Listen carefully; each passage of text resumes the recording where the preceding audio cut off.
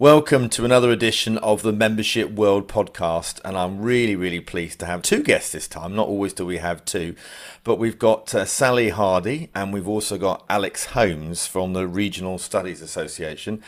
And we're going to talk about their journey, their experience running a very successful association, but particularly around engagement and what sort of tools they've used successfully in the development and growth of their membership. So welcome to you both.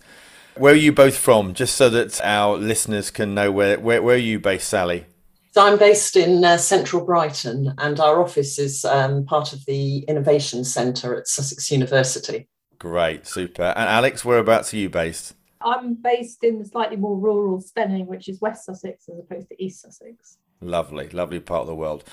Okay, so Sally, perhaps you can just tell us a little bit about the RSA, its history and what you guys do. So the Regional Studies Association is a learned society.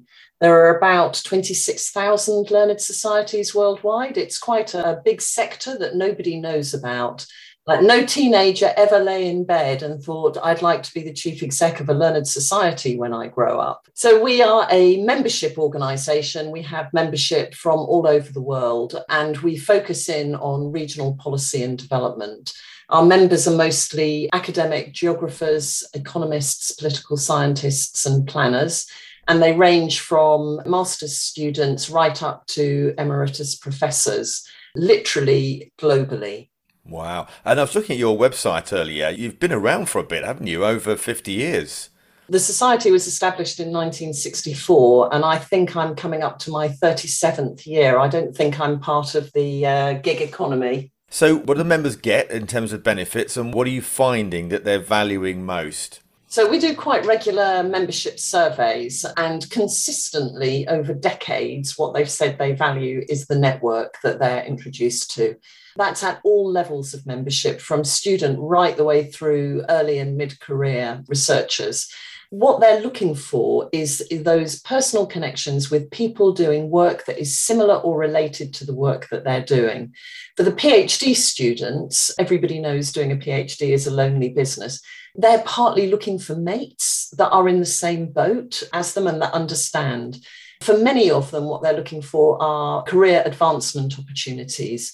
So early careers want to meet people in established career positions that have posts going within their departments.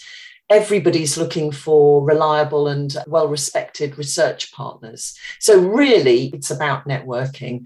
Below that comes access to information. We publish a range of journals. We've got 5 at the moment, and we're about to launch a 6th.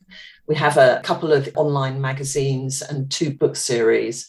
And we normally run a huge conference program, which is global. But again, that goes straight back to the network and the ability to find and connect with people that are interested in the same things as you. And have you found that you've changed your benefit offering in the last 2 years since the pandemic? I don't think it'll be a surprise to any of your listeners that in the first week of the UK lockdown, we pivoted all our activities from face-to-face to online.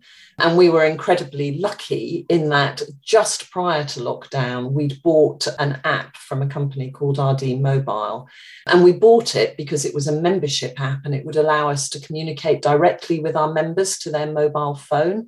But actually, in lockdown, we discovered it had an online conference facility built within it that we fell on and used within an inch of its life.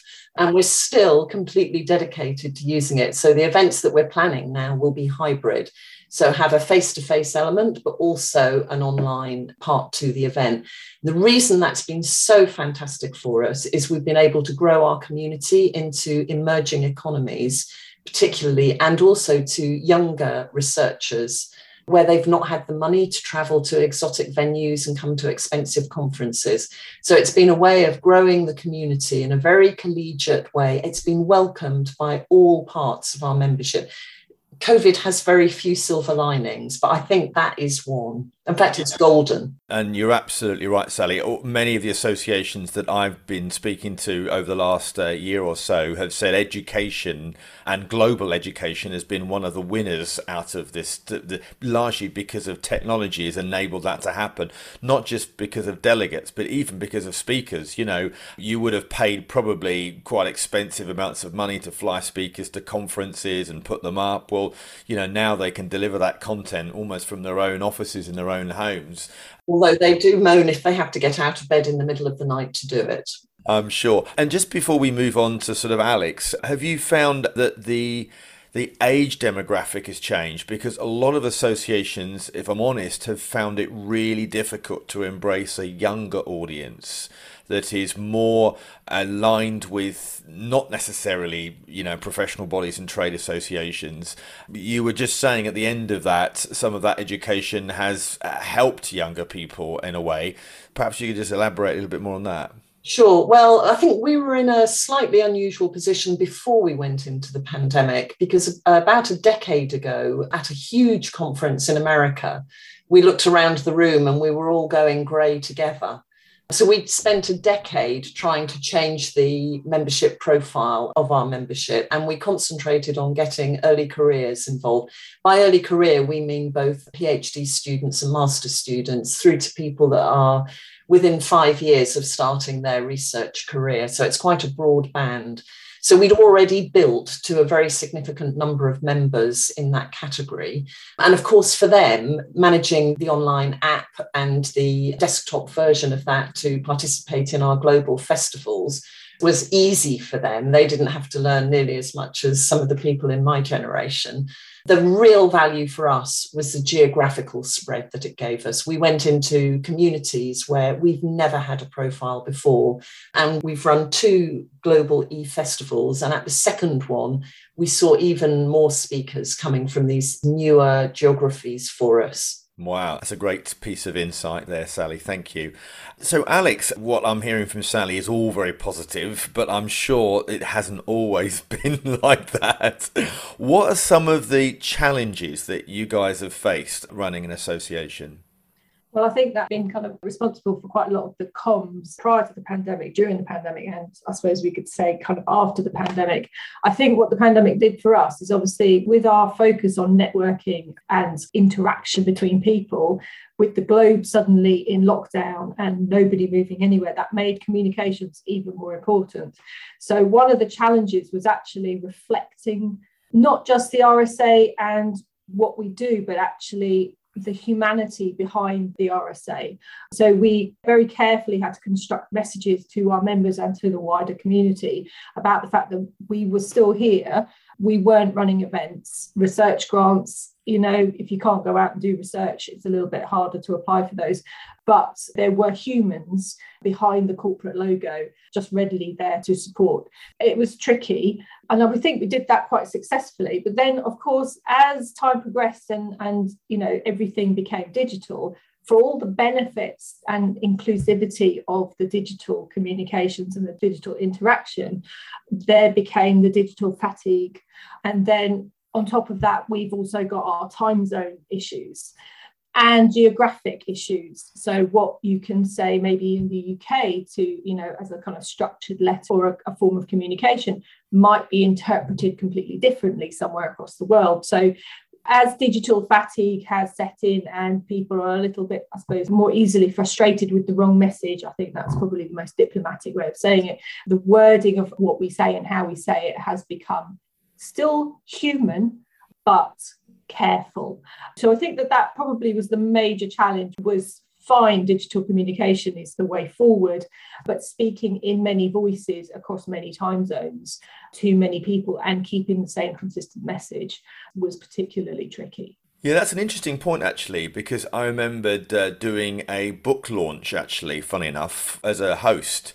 and it was in Asia. And one of the comments that my client actually said to me, sometimes these Asian audiences are more shy, and you need to be very mindful of that. They just want to listen and take notes and stuff like that. So you're right, all these little salient points that unless you know about them, you could end up, well, I guess offending somebody, couldn't you? And not realizing it just through what you've said. And of course, tone of voice as well.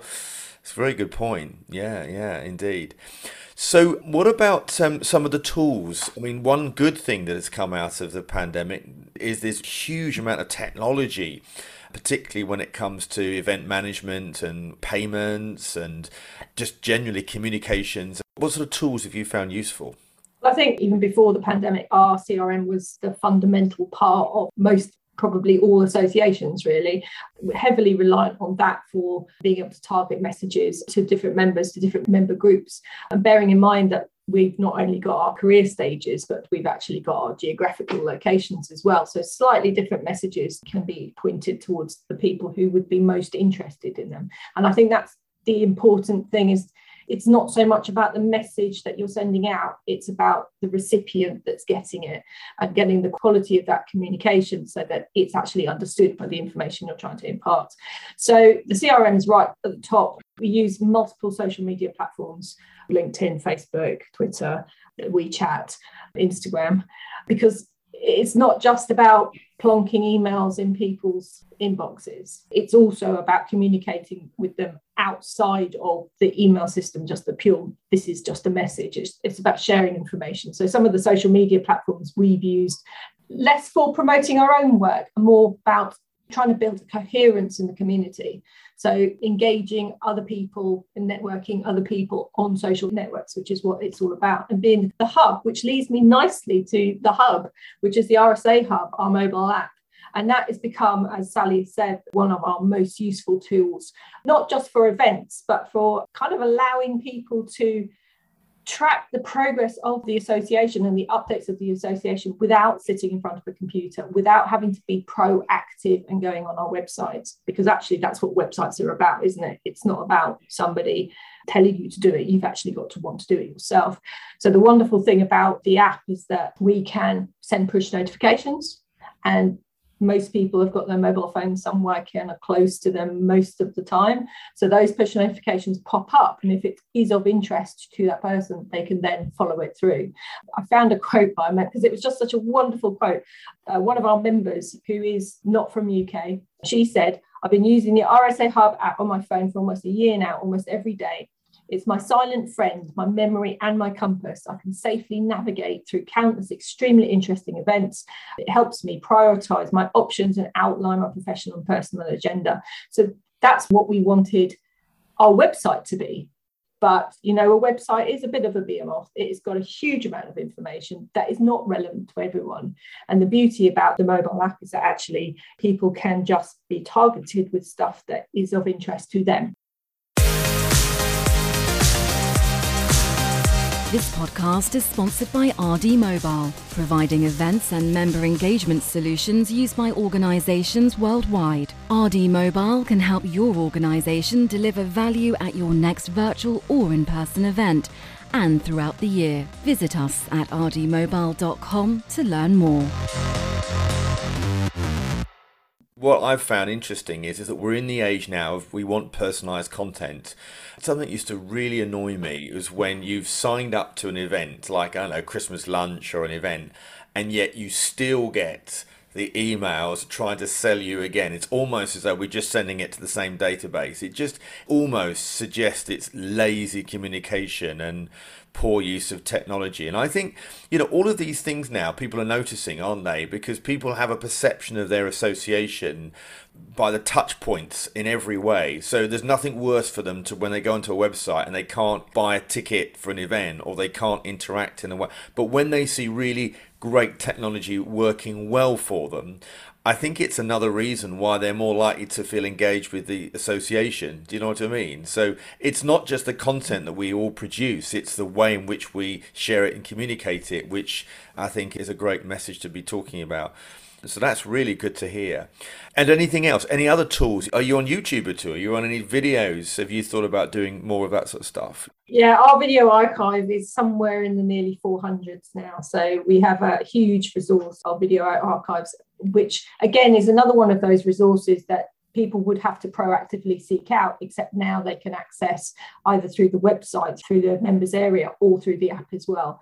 So we have workshops and sessions and lectures. So we do use YouTube. Rather than visiting our channel, we target those things into other applications where people can find them. Right, great. Almost like as a trailer to drive it through to your main hubs, because that's really where you want them to be all of the time. Absolutely. That makes absolute sense. Have you got any sort of figures on how many people as a percentage of your total members are using the hub?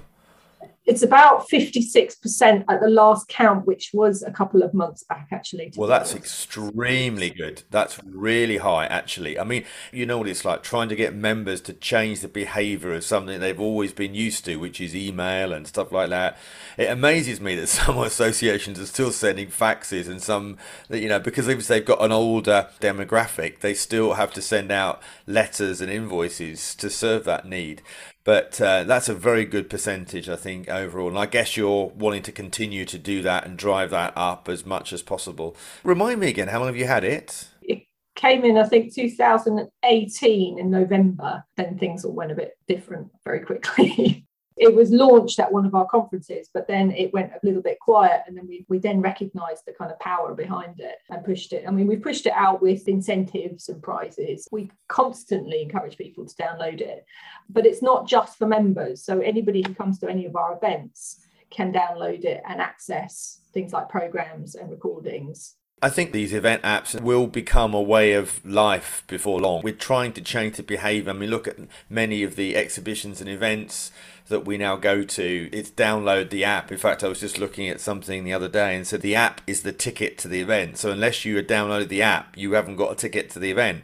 So that is a very smart way, I think, of actually driving people so that actually it becomes, well, unless you've got the app, you can't get into the event, you know, which is good. Okay, so thank you for your contribution. It's been really, really good listening to you both. I wanted to sort of finish with a few pearls of wisdom. I think, Sally, you're going to share 3 more high-level tips and advice for some of our listeners, aren't you? And then Alex is going to do some as well. Yeah, so my high-level tips would be, the first is to get the offer right. And that does mean segmenting your membership, sort of knowing who the avatars are and what they will value. Because unless you get that content right, you haven't really got a business. And that is quite difficult to work out. The needs of a mid-career researcher are rather different from a PhD student. And it is difficult, I think, to differentiate the needs. So that would be my first thing. And that involves a lot of talking to people and actually finding out. And that's how we know that networking is so highly valued across all of our categories of membership. The second thing I would say as a chief exec is to make sure that the team has the right tech. If you don't have the right tech, they're in trouble from the start. So the CRM has to work. We have one that we're able to customize continually as our membership needs change.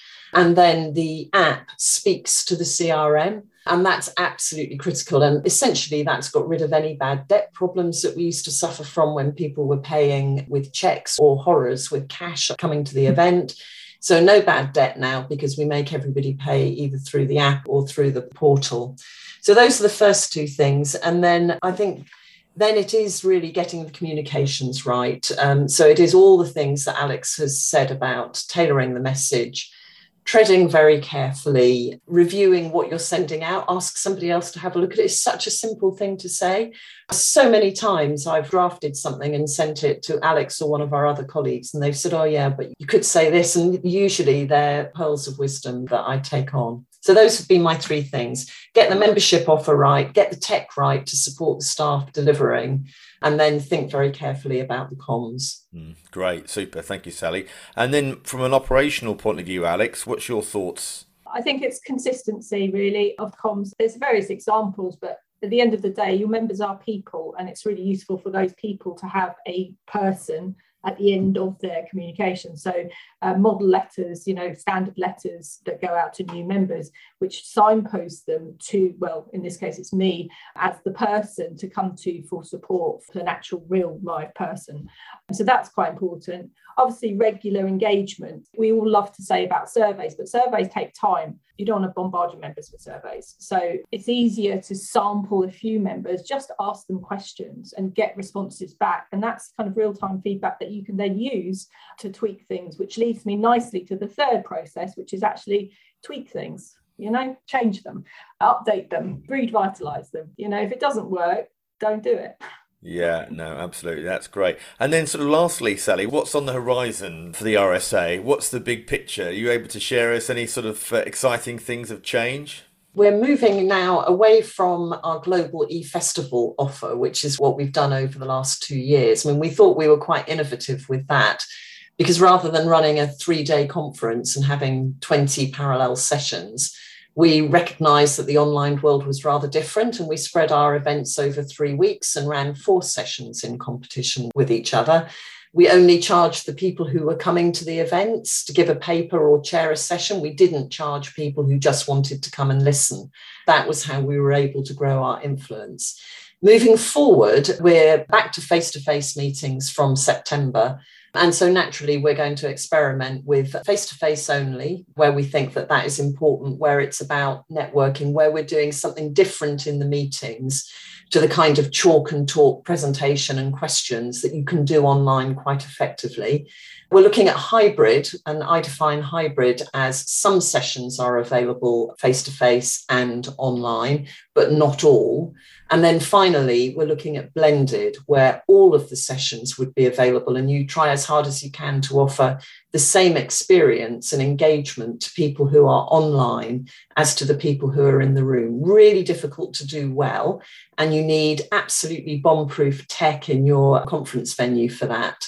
And that is a challenge. And how you do that imaginatively and also include online engagement for virtual only attendees. Yeah, it is going to be a challenge, but it is going to be interesting. At least it's not boring. Oh, absolutely. I couldn't agree with you more. Well, it's been an absolute pleasure talking to you both today. And thank you so much for your time on the Membership World podcast.